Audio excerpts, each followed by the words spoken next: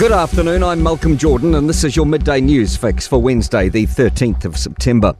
A prediction: Libya's floods will create a major humanitarian crisis. 5,000 people are presumed dead and thousands more missing after massive storms which destroyed two major dams.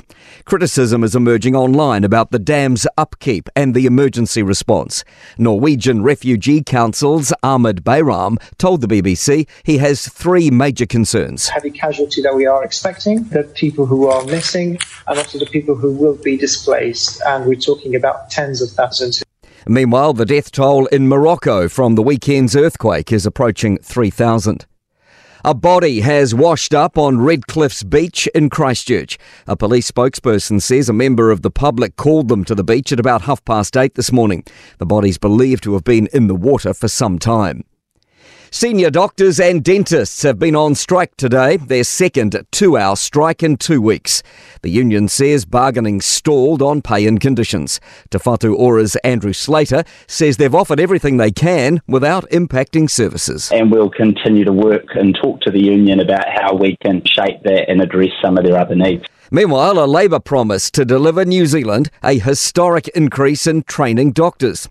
Chris Hipkins has announced hundreds of extra medical professionals will be skilled up over the coming decade if he's voted back into power.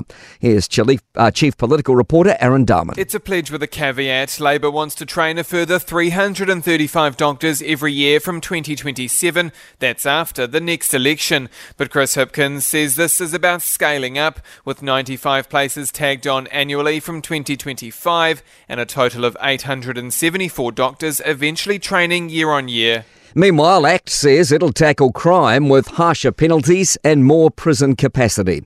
It would invest $1 billion into more jail beds and toughen sentences for offending against vulnerable workers. Here's political reporter Sophie Trigger. ACT wants an extra 200 youth justice beds and consequences like ankle bracelets for young offenders.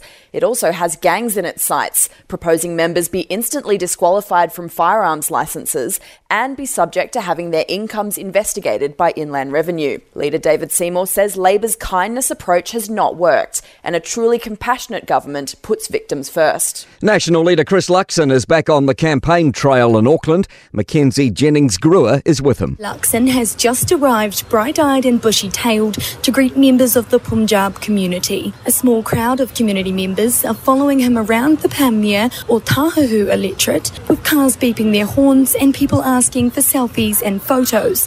He's meeting with shopkeepers and workers around the area to hear stories of crime and economic struggle. Median house prices rose 2% in Auckland between July and August, but fell in other places, including Northland, Bay of Plenty, Taranaki, Canterbury and Otago.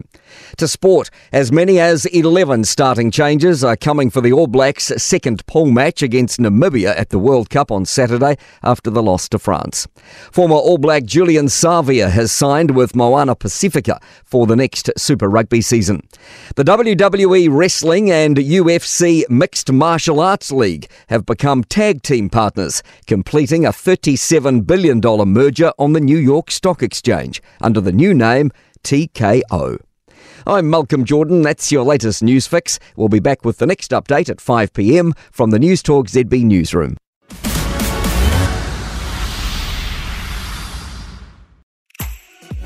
If you enjoyed this podcast, you will love our New Zealand Herald podcast, The Little Things, hosted by me, Francesca Rudkin, and my good friend Louise Airy. We focus on all the little things that you can do to make a positive impact on your life and to cut through the confusion from the health and wellness industry. Join us every Saturday to hear from the experts for all the tips and advice you need. Just search The Little Things on iHeartRadio or wherever you get your podcasts.